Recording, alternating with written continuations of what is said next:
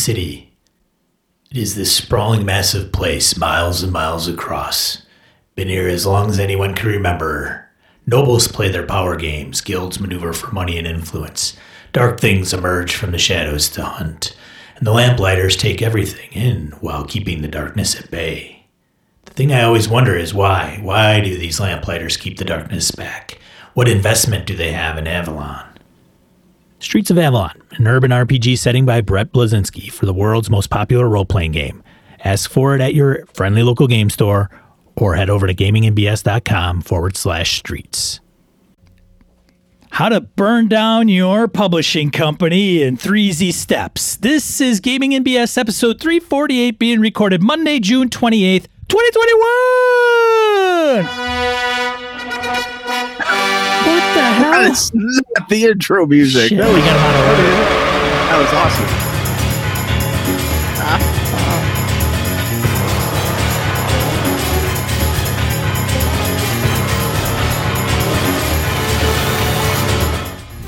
Welcome to a Gaming and BS podcast. I'm Sean. And I'm Brett. Welcome to the show, folks. Welcome back. Glad everybody's on board. Sean, how the hell are you, man? Dude. Out there saving cats? Saving wildlife.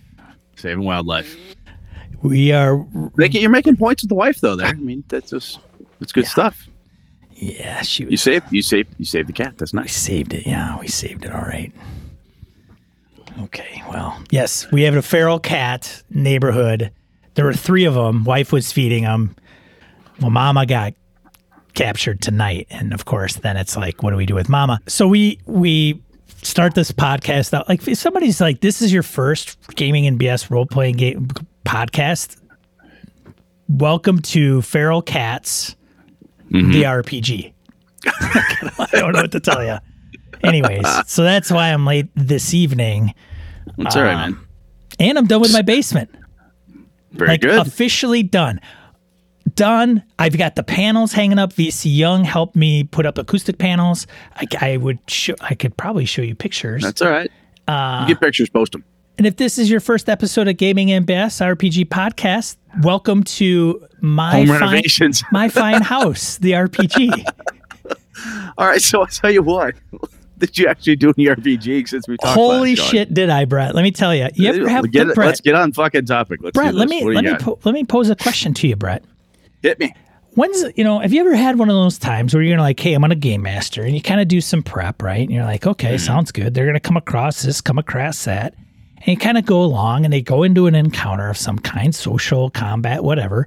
And then all of a sudden it's the player does something and you can just hear the record scratch from miles away. You ever had that moment? It's a good moment, I think. Oh yeah. Right? Yeah. Depending on what it is that they do, 99 times out of 100 though, it's awesome. Right. Oh, They do something crazy. for sure. Absolutely. I had that moment on Thursday night in my Forbidden Lands group. Yeah. Tell me about it. Well, What I happened? can't go into too much because it'll be spoiler, right? All right. But it was good though. Boy, yeah, it was somebody doing something at a time you never thought they would do it, right? Like, hey, I know what I'm going to do. I'm going to drive a car, and then what I'm going to do is, I don't know, put on a ring. It was kind of that situation. Like, hey, I'm going to do this. And then that ring that we got 3 rooms ago? Yeah. I'm going to put that on, even though I don't know what it is or what it does. Yeah. And so Phil, he's in the chat right now. He's like, so Phil had a bad week and then he played the game and then he's like, yeah. He said it was the worst move he had ever done as a player in like 20 years, which I think he's being a little bit hard on himself. Well, I'll tell you, it was pretty funny. It could be worse, Phil. At least people. So I had set up this is ages back. I set up a Dark Ages vampire game. My buddy Lenny's playing this character, and I completely forgot that his character is very old school. The concept of the Magna Carta, peasants reading, and so forth. He's like, that's bad because peasants, people can read. That's a bad idea, so on and so forth. So he does not like the written word, at all, unless in religious and possibly mystical. Doesn't like it. So I plant this book, which is this cool thing. It has to do with this bizarre almost Da Vinci-like mechanism thing. It's very plain English, easy to read and understand. He happens upon it. He finds it. I describe it to him in all of its glory and everything you could possibly do. He looks me dead in the eye and says, I burn it. You do what? Yeah, right. This shouldn't exist. I burn it. And I'm like, fuck me. Are you kidding me? Oh my God. That was like, oh my, this is like, if only we could unlock this door, we could find out where the big treasure is. Hey, here's the key. I throw it away. Why would you do that, Lenny? It's just that, no. Oh God. It caused so much rethink on my part. It screwed up everything. So that's the 1% that I'm talking about where they completely do something fucking crazy. Anything else for you besides one of the most amazing things ever that could happen? No. And I think it was awesome. It's awesome. I got into, let's see. Last Tuesday was my buddy Alpha was back running the Undermountain game, Dungeon of the Mad Mage. And I was getting kind of cocky. We were feeling pretty good, running around, trying to find some stuff. My Dwarven rogue has a tendency to go rogue. She's like, I got this. It's fine. He starts getting bored. Brett starts getting bored. I see 2 Minotaurs. I'm like, we got this. Attack. There's like 20 or 30 of the fucking things. And a shaman. And undead Minotaurs. And more. Oh, yes. Just wait. There's more. It was brutal. We lived. Thankfully, the cleric was high enough level. He had some 5th, 6th, some fucked up high level spell. He's like, I'll just do this. Whomp. Like, holy crap.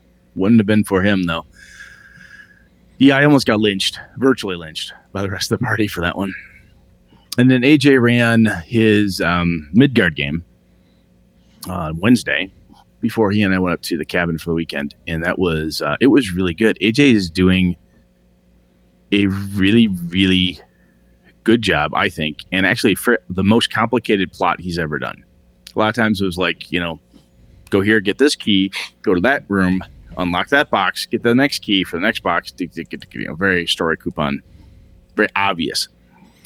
This time, I think I told you last time I ran into a doppelganger, and I had to, the reason I found out the doppelganger was the bad guy was because he fucking doused me with lamp oil, type of thing, right? Boiling oil during a siege. We kill the main bad guy, this bizarre manifestation of Chernobog. Take care of this, take care of that. Like, okay, cool, we got this, great. And my daughter Alana, her Dragonborn, is insistent that the alchemist is the doppelganger. And I'm like, I killed him, he's dead, who cares?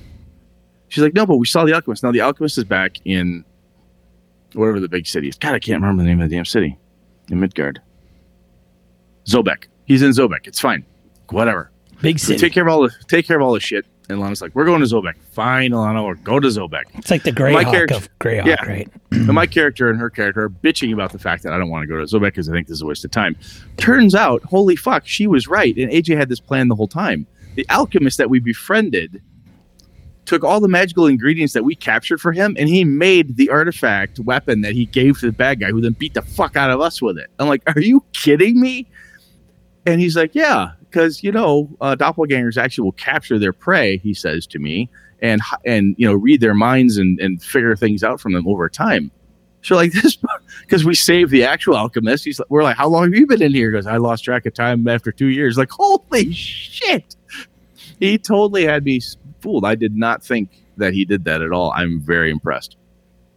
I cannot tell exactly what he's doing for the first time. We're uncovering clues. This would be like anybody else running a game for me. Like, what's going on? Uncover this thing. Uncover that thing. Ooh, what's the plot? What's going on? Any other time apart from this, I could easily see through whatever he's doing. As a kid, he's running a game. I got this. Yeah, I can imagine that kids starting out use the same kind of thing. Yeah. But he's pulling out some twists on the old man. And I'm like, wow, I gotta start fucking paying attention.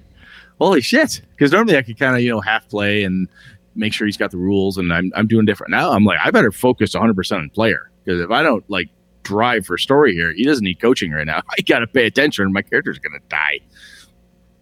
Then he and I went up to my family's cabin. We had some chores to do up there, and in the EP, and we played Dungeon, the old board game, and played a lot of that. We hadn't played that in a while, and we tried different combinations of stuff and so on. It was a blast. Played a ton of that Duke, played a lot of Duke. And then my Talisman version, we played that twice, and I won both times, which is highly unusual because he usually schools me pretty good. And he is, from a tactical perspective, after playing Duke with him this weekend, I'm like, this is why he's clever and good at certain things in this D&D game that I'm not thinking of, is because he's a better tactician than I am. He just is. He's got a better head for it. I don't know if it's math or whatever. I mean, he's a much better mathematician than I ever was and so on as well, but he's fast.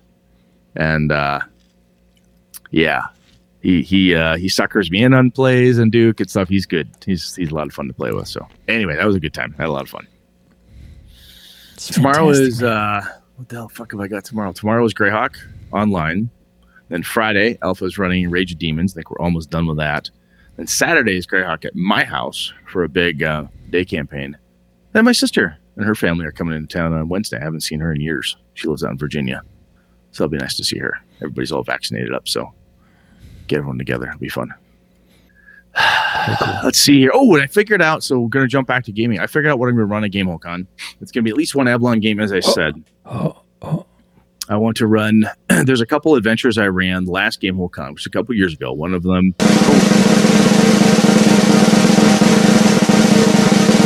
sorry, I jumped a gun. Go ahead, man. I'm going to probably run a fish story again because I had really good luck with that. I played that with Nola Burt and a few other folks. I think Harrigan may have played that one with me as well. I had a really good time with that, and I've run it twice now. I want to run it at least one more time before I start putting it into something that I package up for Avalon. And I also want to run, I'm trying to decide if I'm going to run a horror game, and I'm trying to decide if it's going to be a Delta Green mechanical system or if I want to use World of Darkness for what I've got planned. So I'm going to sort that out. So it's going to be at least 2 games. I think probably the other game I'll run, I'm thinking of doing a Streets of Avalon game, but with like Osric, an older system, just to have people play in the world with a different system to see how it flows and so on. I've done it many times before. It's worked well for me, so I thought that might be fun to try. So, you got anything? What do you? I know you've got one. I have one, but I haven't submitted it yet. Okay, I'm definitely gonna get mine submitted. So yeah, I might do forget about it. That's an old easy go to. Maybe the deal LARP. I think some of the Misdirected Mark crew is going to actually come in from Buffalo. What? I'm hearing a rumor, so we'll see if they show. That could be fun. What? Yeah, I think that would be fun. Oh, I haven't seen. My God. I haven't seen those folks in person since the last Queen City Conquest I was at, which was a long time ago already. So yeah, that'd be cool if those guys can show up. All those folks, it'd be good to see them all. It would be. Anything else? No. All right. Shall we random encounter? We should. We shall. Random encounter. Segment of the show where we field emails, voicemails, comments for social media. I'll read this one. I know we don't have a lot this week, but Ty emailed us. Excuse me. Says, "Hey guys, really love the show. As I'm doing my workout for the day, listening to your podcast." Okay, first off, Ty, the fact that you can work out, stay focused on a workout and listen to us is, I think, actually amazing. Because I would think at some point you just throw the weights to the floor and scream because you were lividly angry or something. One of us two knuckleheads said. So good on you, excuse me, for being able to do that. He continues, "I was thinking about some stuff that I've been seeing lately on the internet about these new game systems that are coming out this year. Each of them focusing on a TV show. I'm wondering what your guys' opinion of, do we need to have a TV-focused role-playing game versus modifying a system that you already know to play that particular theme? 2 of them that come right off the top of my head right now are Dragon Prince by Cortex Prime and Avatar by Magpie Games. So I'm curious to hear your guys' thoughts on that subject." And this is from Ty Prunty, a.k.a. Tymonger. I tell you, Ty, from my perspective, the IP, we've talked about playing with in IP before. The IP has to be really wickedly interesting for me to grab onto. And I have a tendency to grab onto IP myself, and I base something on it. So if I was running a Cthulhu game or a Delta Green game, I would watch I'll just make something old school. Some listeners may not know about this one, but the X-Files back in the day. I could watch that. Excuse me, or any Sherlock Holmes, a mystery, something. I could read it, watch it, and go, ooh, I could take that and turn it into something. I don't have, apart from Middle Earth, I don't have a strong affinity towards a media, i.e. TV or movie IP space that I'm like, ooh, I can't wait to play in that. I still am. I love the Firefly series. Had a really good time. Short-lived Serenity movie. Had a great time with it. I love the complete package. Awesome stuff. Never interested in playing in the IP, in the game space. So I don't mind people putting it out there. Your question, kind of tongue-in-cheek, I assume, Ty, is like, do we need them? Need? I wouldn't say need. What I think is it's cool that people are taking stuff like that and doing things with it. Excuse me. I think it's cool. The golden age of gaming that we live in, there's so much stuff to do and to make out there. When Sean bought the Aliens role-playing game, and I saw Alex Cameron's played it a few times. He's loving it. And there's something about that IP that doesn't make me want to play that game. And I don't know why. It's kind of like I want to take pieces of it into a game I'm running. Well, I put that piece into Avalon or put that piece into a Greyhawk game or something along those lines. Or use it in my Symbaroum game type of thing. But I don't have a tendency to look at those and want to do that. Sean, do you have what's your thought there? I mean, Star Trek, I know you've played Star Trek, but I've never been a Star Trek fan where I'm like, I watch it, I understand it, I know enough about it to talk about it. But I know you've played in it, but are those TV focused IP spaces, what do you think about them? Do you see them and go, oh, good for you, hope someone buys it? Or you're like, ooh, I got to get me some of that.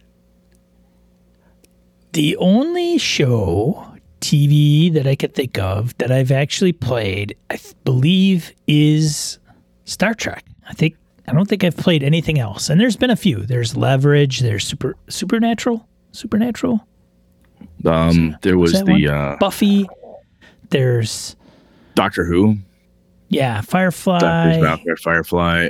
Doctor Who. There's been a ton of them. Yeah, there's TV a few here and there. What was it? Laundry? Was that one? Laundry. Shit. There's something Leverage. There's Leverage. No, there's a British TV show. Oh. Something I can't remember. Small Press did it. Excuse me. Shit. Anyway, point is, they're out there. There's a bunch of them. And I think most of those IPs are not things that I watch. I never got into Buffy. Firefly, yes, but I don't know why I never really picked up the Firefly game. I think that was, I don't know. For some reason, I could play Star Wars, I could play Star Trek, but I didn't feel like playing Firefly or Serenity. I can't remember what they named the game. Leverage, I was a fan of the show. Playing in the role-playing game, not a huge interest of mine. And it was based on Cortex. At the time, I haven't played Cortex. I don't know much about it offhand. I knew I had the Marvel role-playing game. Mm-hmm. And it was just something that wasn't on my radar of, ooh, I really got to get that because it's super awesome. Or I experienced it at a con and thought, it's Cortex, so it's got to be good. Or, oh, it's Leverage. I really love that show so much that I want to play that game. But there's plenty of people that do. Tons. Yeah. People, I have, and maybe there's a level of fandom, I think we're both saying we have for certain things that are like Dresden Files is a a big one. Well, that's kind of, did they have a show? No, it is. Well, they did a short-lived show. They had a short-lived show on Sci-Fi. Yeah. That's right. But there was a short, I almost compartmentalized certain fandoms. Like, ooh, that's a good TV show series. Well, I like that series. And I don't take it anywhere else. I'm like, oh, it's good there. Right. That's fine. I don't need to play the Millennium, the role-playing game, or it just doesn't do it for me. I think for me personally, this is my take. If I feel as though the RPG can be bigger than the show or the book, then I don't have a problem probably taking it and incorporating it and playing it. And I say bigger as in the Star Wars universe is pretty big. Like I think I can carve out a niche in the Star Wars universe where I don't have to have everything worry about the canon. Okay, Death Star blew up. Sure. Nobody knows why. There's mixed stories. Did it blow up? Maybe it's a conspiracy theory. Like I could twist some of that. I wouldn't have a lot of the crew run into major characters. NPCs, characters, yeah. Maybe some off ones just to kind of hint that they exist or whatever, but I would keep that away. Same with like Star Trek, right? The world's pretty big. Lots of starships, lots of starship captains. Don't have to be on the Enterprise. That's another thing. I don't have to be in the Enterprise to play Star Trek. Yes. Which is kind of like in a Middle-earth role-playing game. For me, anyway, I don't have to be part of the Fellowship to experience the Middle-earth game or setting. Sure. Right? I could be pre-War of the Ring, after War of the Ring, first, second, third, fourth age, wherever you want to be. During the War of the Ring, you could be in an offshoot place that only the war in the book only covers certain components.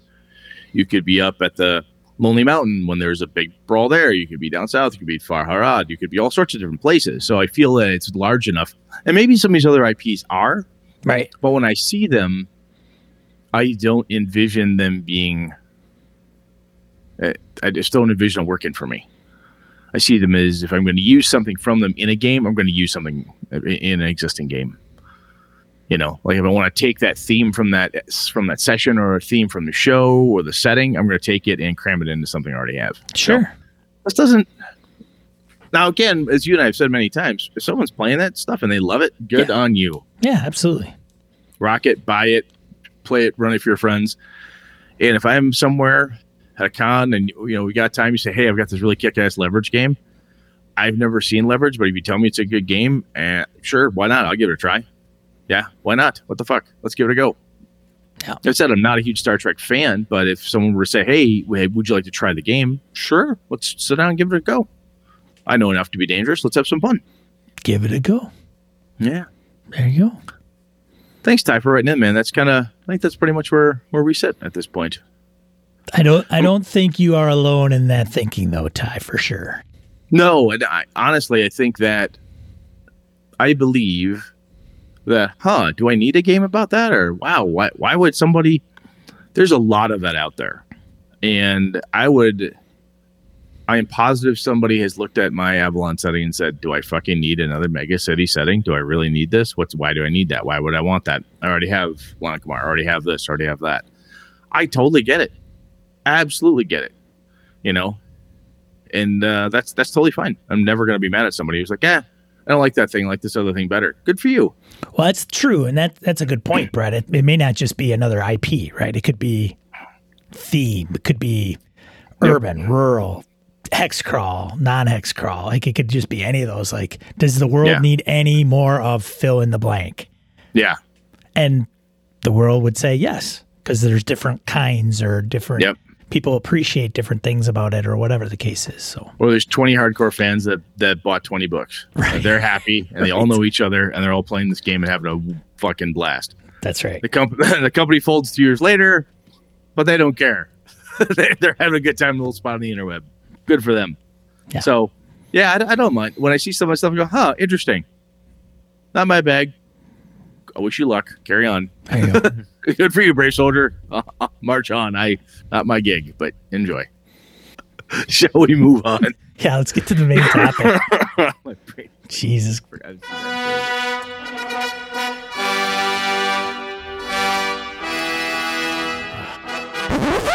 All right, what the hell are we talking about tonight? Tell me that has to do with role-playing games. It totally does. It has nothing to do with cats, your brain, or the floor behind you. I want to talk about some cool things about different editions of games, or like kind of how we choose them and so on. And the reason that this came up to me has nothing to do with the current end of June tire fire that certain people have started. This is more about what actually got me thinking about it, though, was a cool guy, Jeff Talanian from Astonishing Swordsmen, Sorcerers of Hyperborea fame. Could be 3rd edition. Like, And a couple people threw it up on the in our forums. I'm like, do I? And I asked the Time Hunger question. Do I need that? Do I need to do that? Huh. Interesting. Sometimes I have been known over the years to buy shit from somebody. I'm like, I like them. I like their stuff. I'm going to buy it. And it sits on my shelf. Click. And I'd never touch it. But I bought it because I like this person. I want to support them. So I'm going to throw this out there right now. I think that is absolutely 100% legit. It's your money. It's totally legit. You can have somebody like, look, this is a creator I want to see continue. I think they put out good stuff, so on and so forth. I do not find this game interesting or this setting itself all that interesting. However, this person, they're awesome. And I think they deserve a little something for the effort. So I buy a book. Sometimes I buy that book and give it away because I know somebody who really wants it or whatever the case is. But I've been known to do that. And I think that's absolutely legit. So I'm positive somebody somewhere for whatever freaking reason, like me, and said, hey, you know what? I like that Brett guy. I'm going to buy his book. And it's sitting on the shelf, gathering dust. Okay, it's fine. As the creator of the thing, I'm like, I wish you would love it more. That's fine. Sean points to himself because you're I hate you for it. But that's fine, and I think that's legit. So I just want to throw that out there that sometimes I think we do that. DCC fans are noted for their ravenous approach to collecting the DCC products. They'll say, hey, we have a new Sketch Platinum Foil Diamond Limited Edition Doug Kovacs. The core book. Yes. That Doug Kovacs cat peed on at one point. And somebody's like, oh my God, I want 60 of those. I don't know if I would go that far, but I'm teasing. I kid because I love. I seriously do. But there's some cool stuff that I like. These weird limited edition covers for modules. All sorts of stuff. You boom, boom, boom, boom, boom. They grab it because they love Goodman Games. They love the product. They love the people behind it. They love the Jen Brinkmans and everybody in there. So they grab this shit because, like, man, this is good stuff. And that is wicked, wicked cool. I think it's a great way to show support for any creator is to buy their stuff, right? What's cooler to me, of course, is when I see something like what Jared Rasher did when he posts up actual plays of my Avalon setting or puts out his little write-up for what he did. When Craig from Third Floor Wars interviewed me, we talked about it. That's really cool. I'm very grateful for that type of thing. So as a creator, that's equally cool. That's like, oh, you bought my stuff and you want to talk about it. Wow, that's fucking cool. Now, all that said, just kind of get that out of the way. I started approaching, Sean and I have been talking about trimming down the game collection and trying to be smarter with our gaming money, as it were, right? We're old. Pretty soon we have to get used to living on a fixed income at some point. So we have to make sure we're ready for that when we hit our older age. But I look at this and I start thinking, why do I approach new editions of a game differently? And I think I do. And one of the reasons I say that is because when Pathfinder 2nd Edition came out, my friends and I talked about it. I said, hey, there's Pathfinder 2nd Edition. And we had not played Pathfinder for quite some time. And everyone went, I like the edition we have. We already have a lot of stuff for it. I'm not buying it. That was like nearly unanimous across the group. I picked up a copy because at EverCon, and a wicked deal on it.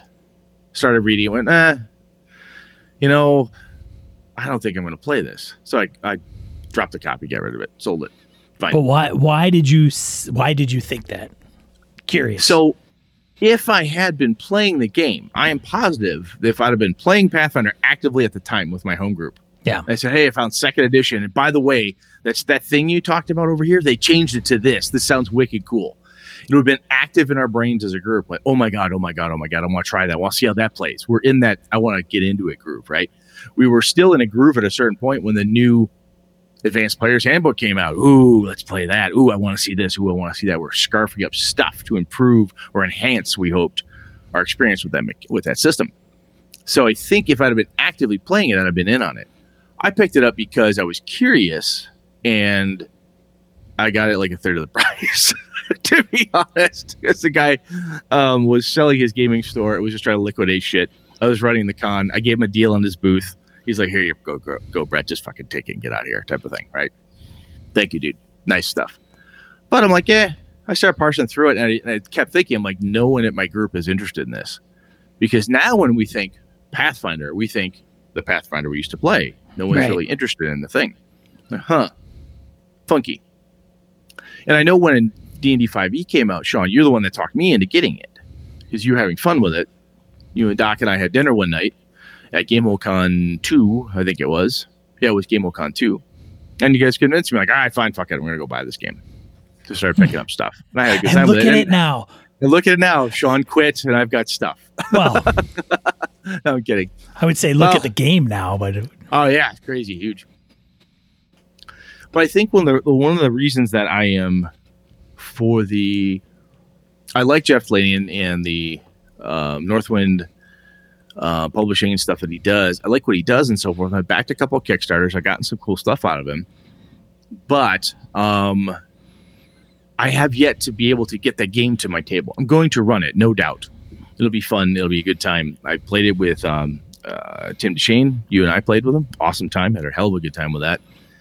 It'll be fun when it happens. But I'm like, do I need a new one? No, I don't. And if I were to run this with my group, they wouldn't know. First, second edition, they wouldn't even care. They just want to play it. But I'm torn with hey, I like Jeff and I might want to support him. Maybe I'll get in on this. I don't know.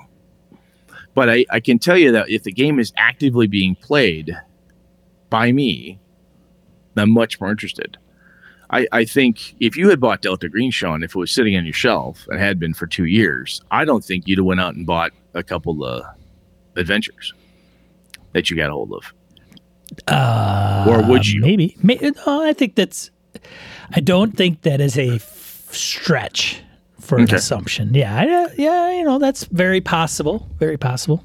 Now, that's one aspect of attacking a new edition to me is like, am I actively playing it?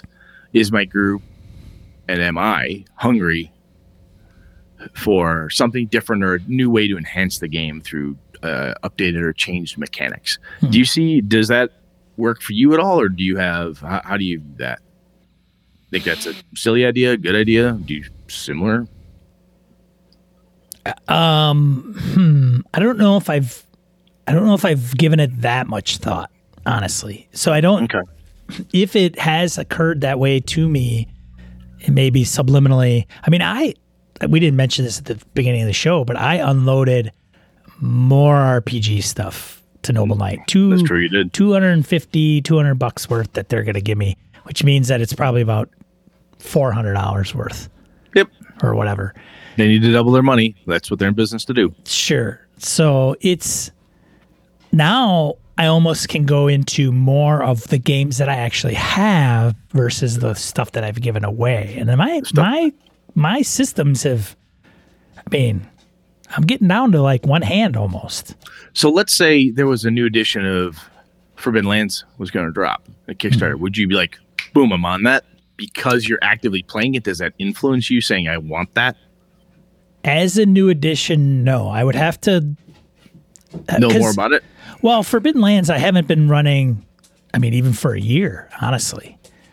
And, oh boy, my dog's down here. Oh, hold on a second. He's going to eat cat food.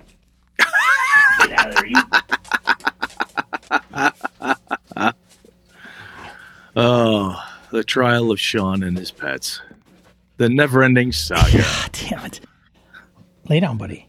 He never comes down here unless there's gunshots or fireworks. And in my neighborhood, could be either or both at the same time. True enough. So he's down here looking for solace. For Forbidden Lands, it depends on I would have to look into the difference. And I haven't been running it for 1 year, 2 year, 3 year. And then I'm a fan of this game for sure. But I don't know. Maybe. Okay. I would lean more towards, if you said, hey, Sean, they're going to launch it in a Kickstarter, it's going to be fulfilled by August. I heard it really kicks ass. I would probably say, okay, I'm in. So I say, okay. The reason I got 2nd edition D&D, 3rd edition D&D, and 5th, I played 4th. I only played it once, and only knew one small group of people were playing it, and I did not have a good time playing with them. So that's what turned me off the game. was because my friends were interested in it. Because I'm the guy that runs a lot of games, right? So as the game master, we're playing 3.0, 3.5, and then Lenny's like, ooh, I found this Pathfinder thing. He's like, it's like 3.5 but better. So read, fine. Transition. Everybody flip over. We went to second edition because in high school, at the tail end of high school, my GM, Eric, was like, hey, this is really cool. I had a Dragon magazine. I got the inside, second edition, what's coming. Ooh, this will be different and new. I wanted to be on the cusp. But Eric and I were talking about it. We both got jazzed up about it. And I think that's, so I can guarantee you that if I see a lot of tweets by Deshane about, oh my God, it's Hyperborea, third edition. Oh, wow, I've seen blah, blah, blah. You totally got to do it. Oh, God damn it. Because he's a friend and he's someone I trust his opinion on this stuff, right? Oh, lordy. This could get expensive. But I really do. I look to my friends and the people I'm gaming with, who are gamers I know and trust. If they tell me it's cool, that is a big thing for me to look at a new edition. And I think it's worth me saying that, because I think that sometimes we're like, oh, I got this, blah, blah, blah, blah, blah. And if you stop and think about it, for me anyway, I'm like, some bastard I game with made me spend $200 on a game system that's rotting on my shelf. Oh, you jerks. But anyway, I think it's kind of interesting. One of the things that I find when I'm proselytizing a game system, an edition especially, is someone will say, what's different? And there are certain things that they're not, the phrase sacred cows is kind of annoying, but there's things that are sacred or very important, right? So when D&D went to an ascending armor class, there were certain people that were like, oh, that goes fine. We don't need nothing else. Right? Oh, and then they went from feats to hardly any feats. Well, all those feats were great. We didn't have feats. We didn't have great characters. And I don't understand what it is you're doing. It doesn't matter what you do. Somebody out there is like, Shadowrun First Edition was the pinnacle of all Shadowrun games. Any dumb motherfucker who plays anything else is just a dumb motherfucker. Blah, blah, blah, blah, blah, blah, blah, blah, blah. Somebody out there is thinking that, I'm sure. Like, hey, I played, Warhammer Fantasy Roleplay First Edition. It's the best edition ever. Okay, good for you. That's fine. But I think there are because there's certain components that sometimes they're like sacred or really important to us. And I have found that sometimes the change to those things is actually what will draw me to a new edition. So the change when I went to third edition, 3.5, Pathfinder, the list of skills and the massive list of feats and skills kind of, to me, was this big conglomeration of things you could pair up and make work and so on. Plus the class powers and all this crazy shit. Neat. One of the things that made me like 5e was when Sean told me, hey, they crushed that down. They really just, the list of skills is like this big type, right? It's like 4 inches high. It's not a huge list. It's much simpler. It seems more streamlined, blah, blah, blah. Damn it, excuse me. So it just seemed like there was, that was a sacred, if you will, thing or a thing that we gotten so used to for a number of editions that when it changed, I'm like, ooh, that's an interesting change. And made me want to check that new edition out. Have you ever seen that where you see a change or something? Like, I know Shadowrun has had different approaches for different things over the years. You've played a number of different versions of that. But have you looked at some systems ever edition-wise and go, ooh, they finally changed this, thank God? Or anything like that? I am not as much into that as like Jimmy and Doc, and I don't even know if they're necessarily into it as much. Mm-hmm. Like they're as much as they just pay attention to it. They pay attention to it. Like for me, I mean, a second edition of third edition of Delta Green could come out, and it may come across if it's relatively new. Like if there's a feature in it that wasn't in a prior version for some reason. But with Shadowrun, Jimmy knows like third, fourth, fifth, how the Matrix worked and how it was wonky in one edition versus the next, and riggers, blah, blah, blah, blah, blah. So he understands, because that's like That's his jam. That's his jam. That's system mastery. I don't ever think I've claimed system mastery over anything I've run necessarily. Like, not to the degree some other folks have. Like, oh God, I'm so glad they fixed this. Yeah. There is the latest edition of Call of Cthulhu 7th is the biggest version edition change in how some mechanics work. The push, the different roll again stuff, and luck. No, how do they do it? Is it luck? Is that the new for thing? Delta Green? Yeah, and, Delta Green, Call of Cthulhu 7th. Yeah. It's different. It's a different, better way to go about it. I shouldn't say better. Strike that. Different way to go about it. Some folks think it's better. I happen to enjoy it. Yeah, Delta Green's a 50-50. Yeah, for a very long time. It would move, right? No. Well, what I was going to say is for a very long time, Call of Cthulhu, apart from like first to second edition type of thing, there were so many of them, like third to fourth to fifth to 5.5. There was no discernible change. Maybe the resistance chart changed slightly, or how they did penetration tests for wounds or something. But some of the changes are like, you changed the gunfight rules. Who fucking cares? A gunfight in Cthulhu means you're dead anyway. Wow, I die faster now. Oh, I die slightly slower. It's a gunfight in Cthulhu. It's whatever. Oh, I lose sanity a little bit faster.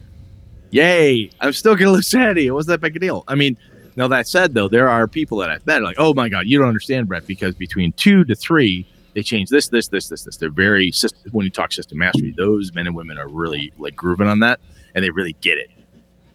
But from the outsider perspective, I had no interest in. I had Call of Cthulhu 5th edition because I got the limited leather-bound Miskatonic edition. I got like number 113 out of whatever. Kind of cool. Spent way too much money on it. Like, that's my edition. Boom, done. Until 7th came out, I'm like, I don't care. It's not going to be any different. And every time I talk to people, like, oh, it's a 6th edition. How's it different from this? Well, it's more blue. It didn't have enough to grab me. So the other thing I look for is something that's like Sacred's been changed, right? Descending to ascending armor class. That's a big deal. Hey, weapons are now this type of damage, or now there's a finesse weapon, or now there's this. The core components of the game change in such a way that I'm like, ooh, I can feel my brain turning and like, what does that mean? You change this component to the core. Ooh, interesting. Ooh, there's a mechanic now in Cthulhu where if I roll a little bit higher, I could get a push. Oh, hang on a second, I could use some luck. Interesting. Because I played it enough. I'm running through all these things in my head. So for me, the experience with an older edition, if I have enough mastery, not complete, but if I know enough about it, that the thing that's changed, I could see how it would have changed games I've played, right? So if I'm having fun with it, and I have regular fun with it, like, that would be cool backwards. Neat. But when I started looking at Pathfinder 2nd edition, for me and my group, I looked at it and went, the changes, the updates, and the things you've done here, they're not going to help for the way my team and I are playing. So I passed. But when I read Call of Cthulhu 7th, I'm like, oh, this is kind of cool. Sorry, Carrie, go on. Well, some of those, like, I think somebody mentioned, I think Kerrigan in the chat mentioned how cult, I didn't know cult system before, but apparently now it's PBTA. So it would be, apparently. That's a big change. Yeah, I didn't whatever was to that. Interesting. I did not know that. Right. Yeah. So going back to that, is it a completely different game? Like, I mean, and I don't mean that like, okay, you go from Pathfinder. Well, the setting, the world is there, but that's like. Right. The trade dress and all the NPCs. The trade dress is there. Avalon is there, but now you're playing with Osric. Avalon's there, and now you're playing with GURPS. Avalon's there, you're playing some Savage Worlds. Right. It's the setting is the same, but the mechanics are different. And if you're buying it as a new edition, that feels like a totally different game. I think you could argue, quite frankly, that from like first edition D&D to 5th, totally different games is how it feels. It does. There's hearkenings, there's callbacks. Oh, right? Yeah. Like, I don't think D&D, I mean, so it'd be similar if D&D got rid of abilities. Like, strength, wisdom, intelligence, dexterity, constitution, charisma. Gone. Oh, yeah. Okay, I get you. Yeah. Right. No, that's a better example. That's a better way to go. Like, if they took a thing that they've always had and removed it. Yes. Like D&D's got You know how we've always had elves, dwarves, and halflings? No more. What? Right. Yeah, right. What the None hell of just happened? those, none of those abilities. Yeah, it's now a half-orc centric game. What? You just kind Whatever. of blow your Right. mind. Yeah. Yeah. No, hit points are gone and armor Yeah. class. Now it's, and advanced in magic. Poof. Like now we've got magic pool points, Yeah. this and that. And frankly, 4th edition, that's probably, it still had the core abilities, but Well, the when way you it and I talked approached to- certain powers and absolutely. power-ups and stuff like that, some people would say that's exactly what happened with 4th edition, and that's why I wasn't completely sold in or bought into it. Well, when you and I talked to Rob Heinzo at Gamehole 3, we were chatting with him, and he said, look, people, somebody came up and we were just talking 4th edition. We gave him a little smack about it. And he's like, look, he said, it's a fine system. He said, the thing is, he said, if it would have been sold under any other auspice other than Dungeons and Dragons, he's like, I think it would have done fine. I.e. 13th Age type of thing. So his perspective was, and I'm absolutely paraphrasing a very long conversation, folks, here. But Rob had said, essentially, look, putting the D&D banner on a thing, and there's expectations that go with that. Means something. Yeah, it means something. Right. And I think there's components about a new edition, when I get down to what's driving me to grab onto it, is I want to see new, different, changed, etc. mechanics that are helping to improve gameplay for me, right? In the way I run, the way my groups like to play. Because I know my groups, I have long-standing game groups that I game with, and I'm like, okay, this is how we like to play. This is a core group of folks I game with all the time. This will sing for my crew. I'm good. There are other games now that I'll buy, I want to run this game. I know I can at least run it once a year at Gamehole Con. That's okay. That's totally fine. But I think that's a big one for me, is that I feel like there has to be, for me anyway, a level of mastery, or I've run it enough that I can understand what the changes in the mechanics will actually mean. And sometimes that's where I have to have a conversation with my friends to help them explain it back to me. So what's this 5th edition thing, Sean? And then you and Doc explain it to me. And if Tim DeShane were to say, look, Brett, this is that you're familiar with this thing about Hyperborea? Yes. Okay. This, and this now makes this faster. Oh, normally, dude, I'm telling you, I run this game often, my favorite game. If Tim said I run this and it's twice as fast because the math is simpler. Okay. Huh. Yeah, I am intrigued because that's important to Brett, that the math is fast, intuitive, and I want to look up rules all the time. I want the core mechanics to do 90% of the lifting, blah, blah, blah. So I think that can be very important, or it is for me. Another one is that I think for Cthulhu, I haven't noticed a big problem per se, but for some folks, I have. This was a big thing for 2nd edition D&D, and I know it's been for other editions too. They say it's fully compatible with all the other stuff we wrote. Delta Green has said that too. Look, you can use all the stuff. Cthulhu's you can use the stuff. 2nd edition was hey, it's compatible. Kind of, sort of. I think you're lying to me there.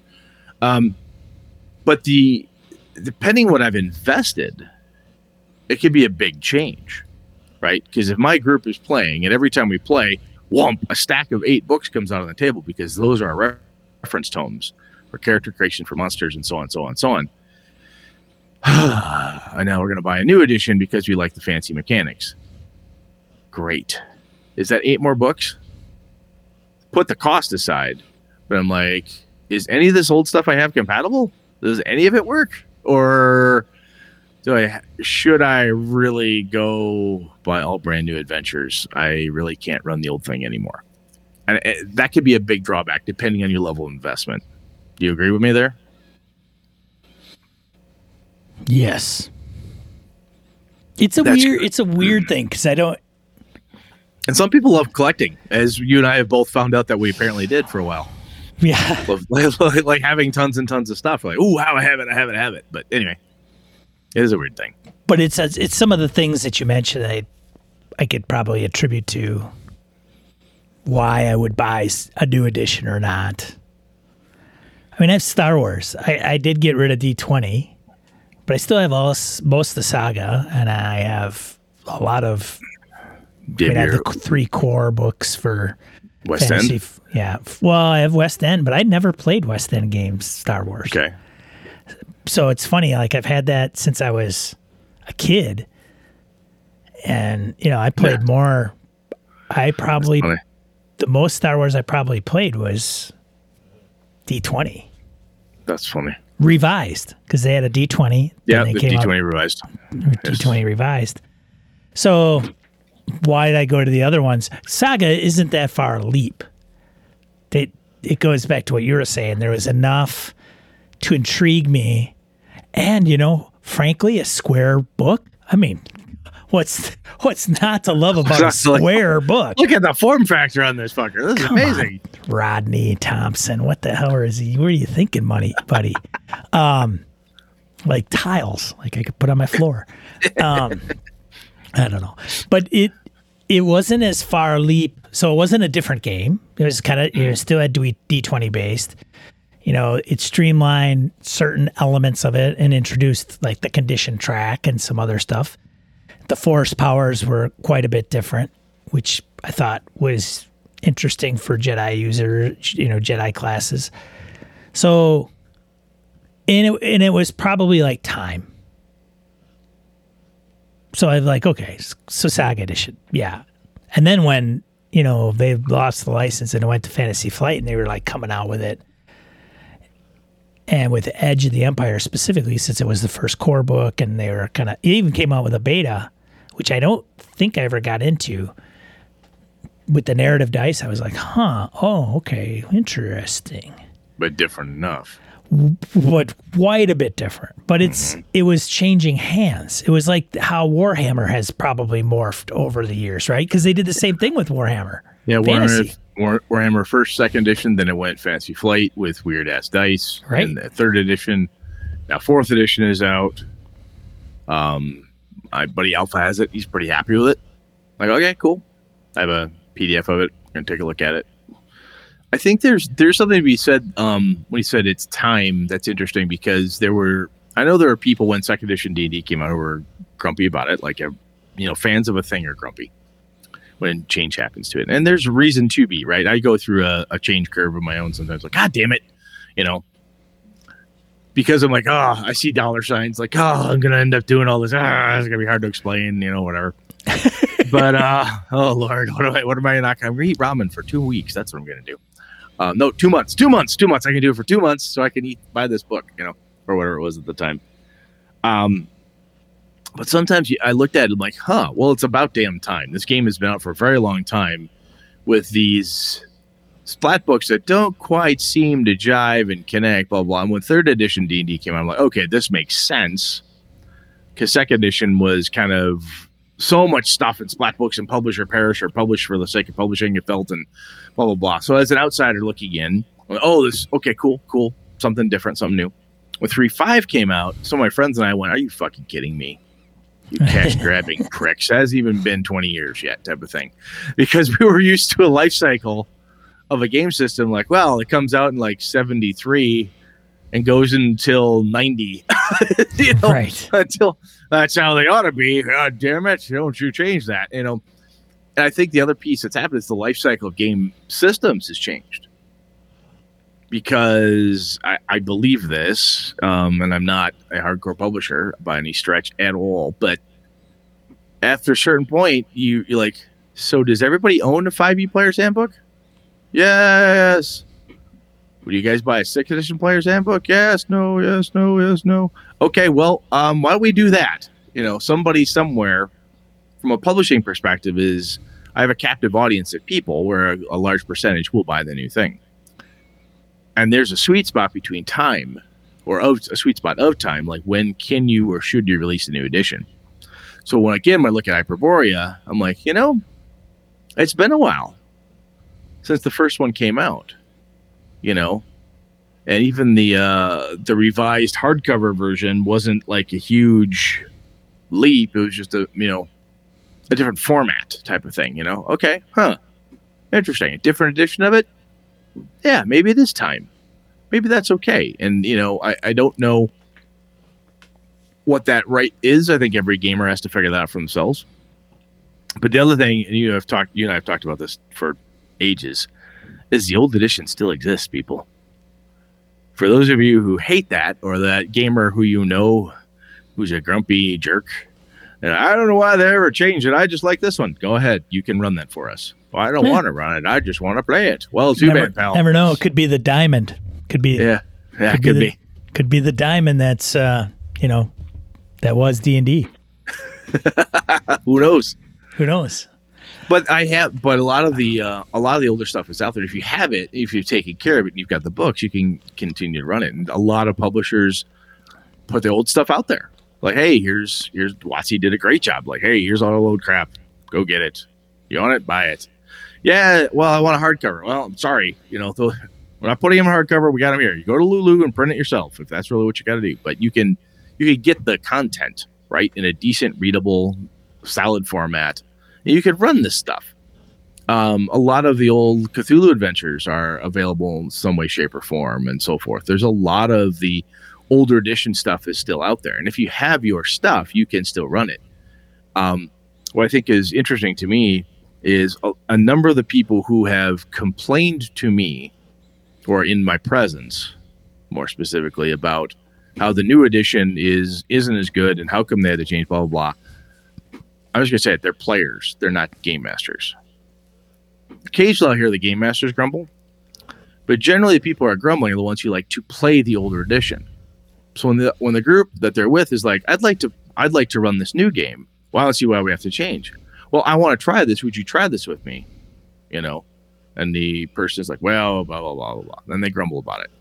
And when you turn to that person, you say, you can run the old game then. Since you like it so much, why don't you run us a game? I don't want to run. I just want to play. It's an underpinning I have noticed. I don't know. Brett, am a small sample size in that space, but I picked up on that for the people complaining around me at my space and like, interesting. Most of y'all are players. The game masters because I think the game masters were the ones that buy most of the books. Because I want to run this game, gets my group to, all right, I'll go buy that then. I think the game masters are the ones that are keeping the industry cooking because I've always thought that game masters are the driving force of the hobby, and I could be completely wrong. I mean, there are more players, probably, obviously, but I think we're the ones that are big influencers. Oh, yeah. And we're the ones running the stuff. Right, and I think there is something to be said about that, and if publishers understood that, I think some do understand it, I should say, but I don't know. There's a bunch of influences within the hobby that I think sometimes are overlooked and taken for granted. That's all. And having said that, on an aside, Harrigan posts, he says a question. He's got a question for you, Brett. Sure. What games need new editions? Need new editions? Yeah. None. Would you think? What if some's out of print, not supported anymore? So what? Okay, so when I hear the word need, I take it very literally. Like if this doesn't happen, what goes wrong? Somebody die? Maybe something bad happened. Okay, that's a different problem. Maybe they're not getting any money because it's like I don't know. So when I think need is, I'm like, okay, public domain. A new edition at a certain point, it helps to keep the product alive. So if there's new stuff coming out and so on and so forth, that can be very helpful for gamers and game masters and players who want new stuff, right? People who aren't sitting down and homebrewing their own adventures, homebrewing their own worlds and so on, that want to buy product and run that product. I don't really think any game needs it insofar as unless that publisher wants to stay solvent, then they need to produce products. If they don't produce products, the fuck are they doing? Right?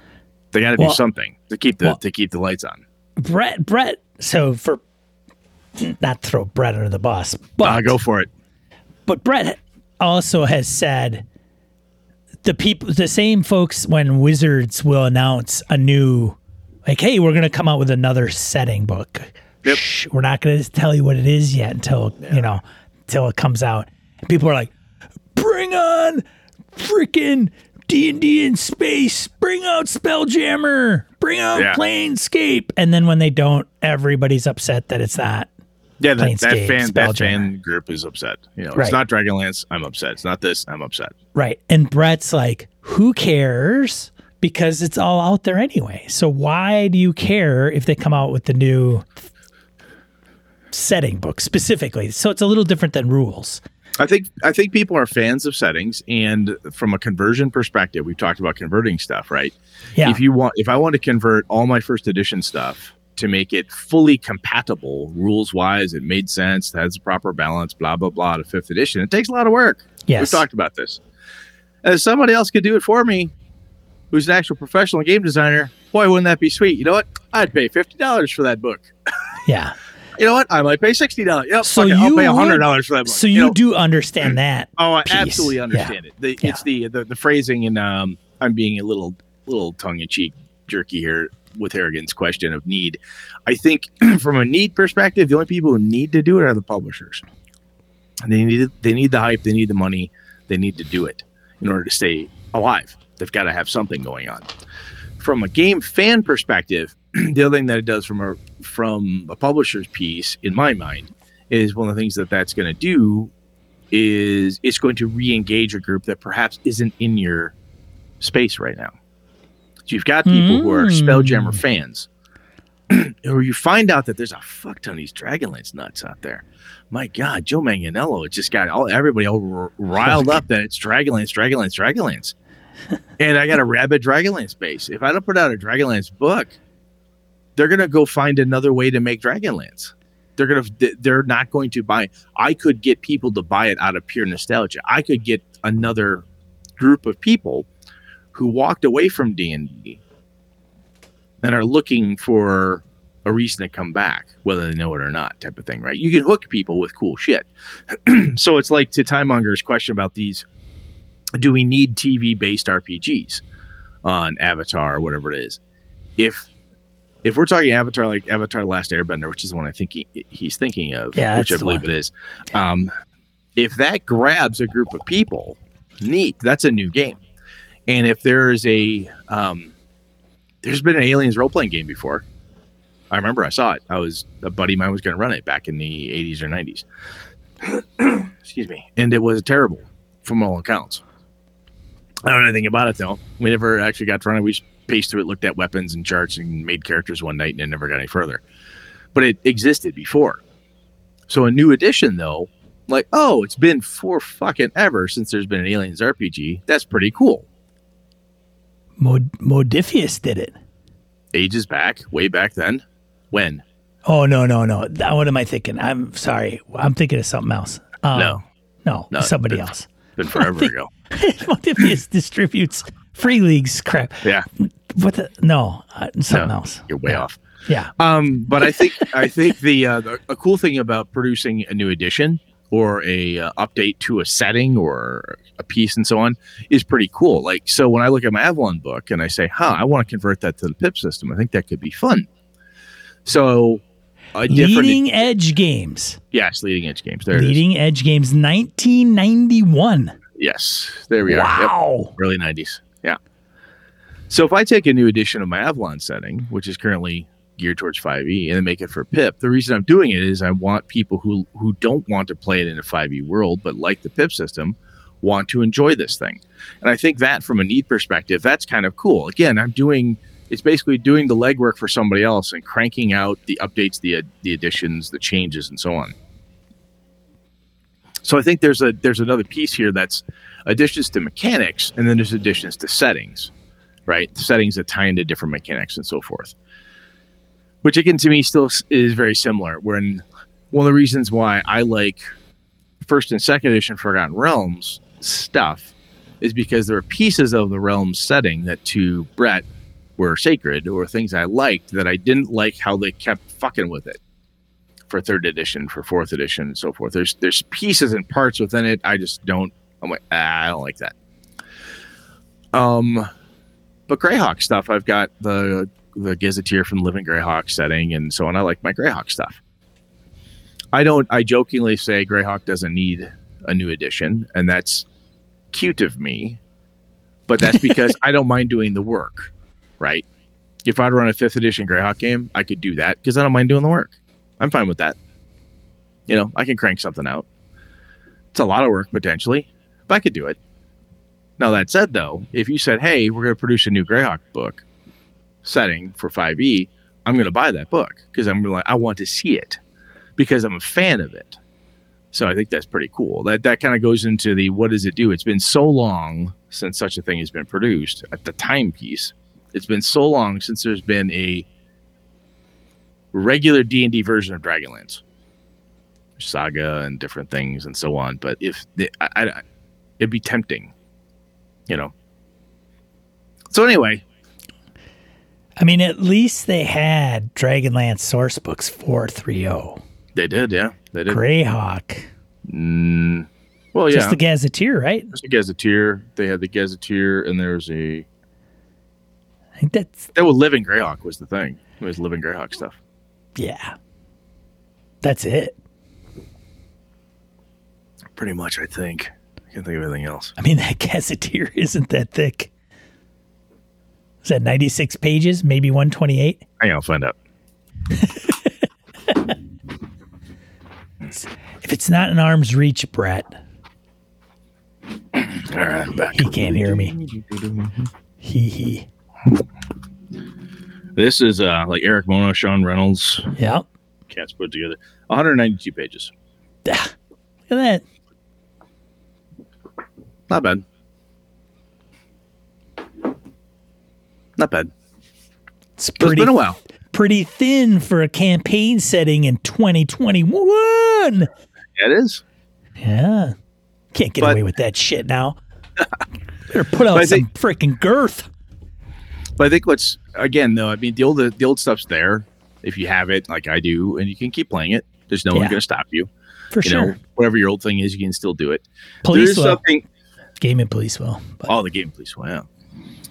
There is a cool thing, though, sometimes when if you want to get new gamers into your hobby, it is not easy to say, would you like to play Dungeons & Dragons or would you like to play Shadowrun? And you pull out a book and they say, wow, that was a lot of fun. Like, yeah, can't buy it. Wait, what? Yeah, you can't buy this edition anymore. You get a PDF, but you can't get the hardcover. Oh. Wah, wah. Wah. Yeah, exactly. And that's one of the reasons why 5th edition is the D&D edition. My 3 kids who really like to game, that's their quote-unquote D&D edition. It's the one that came out when they were kids, that was popular when they were kids. That's what everyone, so to say, is playing. That's the one. They don't mind playing my old stuff. They looking through the books, figuring things out, and so on. But when they sit down, kids are playing the 5th edition. Yeah, I mean, then that's a thing. You know, if you want to get newer people into your hobby, sometimes it is easier to say this is the newer version of a thing. You could go out and buy it right now, right? Getting someone into board games and teaching them only old, outdated Avalon Hill bookcase games that they can't buy or would cost them an arm and a leg to get. As long as you don't mind hosting board game night for the rest of your life, good on you. But you can always play your grandpa's game, kids. You can always play your grandpa's game, kids. Yeah. Anyway. All right, man. You good? I'm good. Awesome. So seriously, folks, if there's a thing, like from an editions perspective, is there something that turns you off, makes you want to buy an edition or a change or whatever it is? I'm curious. I'd like to hear about it because I think it's interesting to me to hear what listeners are thinking when you guys are looking at stuff like, oh, this is really cool. This gets me going. I love this type of thing. Oh, when they change these rules, I care. Or unless it's X type of change up, I don't give a shit. I'm never going to change. I just need something bigger to happen or whatever the case is.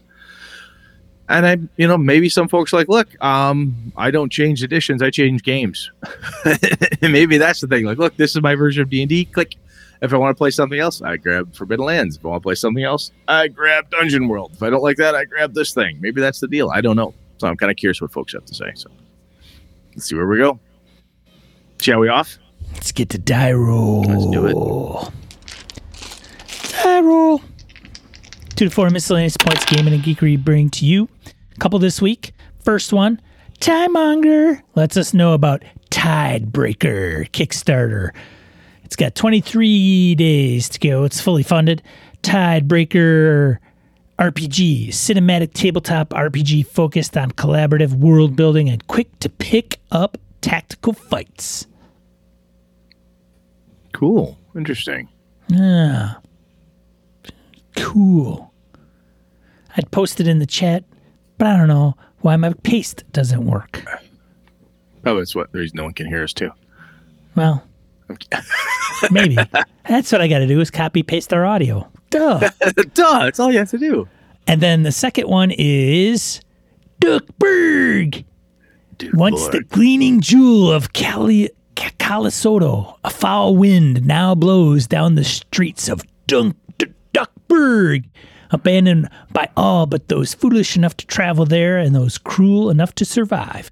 The treasures of long-dead merchant emperors call to you, and so you and your clan have flocked as birds of a feather to almost certain ruin. Mysteries are yours to solve. Histories are yours to be written. For every day you will be out there facing Duckburg. Oh my God, this literal ducks. I'm looking at it right now. I think DUKK. Oh my God, it's literal ducks. It's actual fucking ducks. This might be funny. This might be fun. It's inspired by Coat of DuckTales. arms and a duckscription for your character. It's got to be inspired by DuckTales. Look at the art. Oh my It's God. inspired by DuckTales and, of course, Merkburg. So it's quack, quack, metal, quack, Metal. Nice. metal. Oh my God, that's fucking hilarious. I think Brett and I should play some Duckburg. Duckburg. Oh my God, that's awesome. Oh, shall we? We shall. That was awesome. What are we talking about next week, Brett? Next week, I want to take. So Kojo had asked us about pulling mechanics from one system to another, and this conversation, last week's and this conversation here, kind of tie into that. Because there are things that I've done from different editions of a system where I take it and say, "Huh, I really like that. Let's move that over here," or some totally different game and cram it into place. So, just wanted to talk about it. We talked a little bit about that in answer to Kojo's voicemail last time, but let's go a little more deeper on it. Sound good, Sean? Sounds like a plan, Brett. I'm liking it. All right. So, if you see, we record every Monday night here on Twitch at 8 p.m. Central Time, barring any, I don't know, trapped feral cats, accidents, home remodels, The usual stuff. whatever. These Yeah. are things that happen to anybody. That's right. Otherwise, if you see this on YouTube, give us a like or a subscribe. And then you can always catch us and subscribe at your favorite podcatcher of choice for our flagship audio show. Otherwise, I'm one of your hosts, Sean. And I'm Brett. Good night and good game at all. This episode of Gaming and BS, produced with help from the following BSers: Andrew Lear, Fornack, Bob Fletcher, Zagrave, Kevin Keneally, Miniature Master, Mike Coleman, Wayne Peacock, Michael O'Holland, Chris Shorb, Orcus Dorcas, Todd Sharp, Craig Shipman, AWOL Trooper, Quigley Malcolm, Larry Hollis, Isaiah Aries Christian, The Duke in Purple, Ed Nyes, Jay Plata, Adam Grotjohn, Phil McClory, $1 Adventure Frameworks, Eric Frankhouse Presents, Daniel Garrett, Jim Ingram, Rory Weston, Mike Hess Jr., Hoos Carl, Eric Tavola, Cole Kago, Henry Newcomb, Melissa Bashinsky, Harrigan, David F. Baylog, Rich Wishon, Brian Rumble, Aaron Coleman, Jeff Goad, Aaron Relia, Niall Diamond, Maurice, Corey Gonzalez, John Kayward, Jeff Cipher, Andy Olson, Michael Dinos, Eric Avia, Perry Besor, Laramie Wall, Brian Kurtz, Robert Nemeth, Nolabert, George Sedgwick, Eric Salzwedel, Angus, Corey Welch, Josh Wallace, Howard Bishop, Craig, Sky, Chad Gleeman, Mark Richmond, Ron Bishop, Larry Hout, Curtis Takahashi, Christopher Lang, Old Scoozer Roleplaying, Jim Fitzpatrick, Ray Otis, Jared Rasher, Stefan Dragonspawn, Roger Braslett, Craig Huber, C.W. Mellencamp, Dan LaValle, Eileen Barnes, Brandon Barnes, Brett Pazinski, Pure Mongrel, Mirko Froelich, Mark Tasaka, Jason Hobbs, Chris Steele, Andy Hall, Eric Jeppesen, Tony Sugarloaf Baker, Old School DM, and Joe Swick. Hey, have you ever considered becoming a patron of the show? associate producer perhaps? At $1 a month, less than a cost of a 20-ounce soda, you can help support Brett and I produce this thing. Head over to gamingandbs.com/Patreon. That's Patreon. We appreciate it. Thank you. This has been a Litterbox Studio production.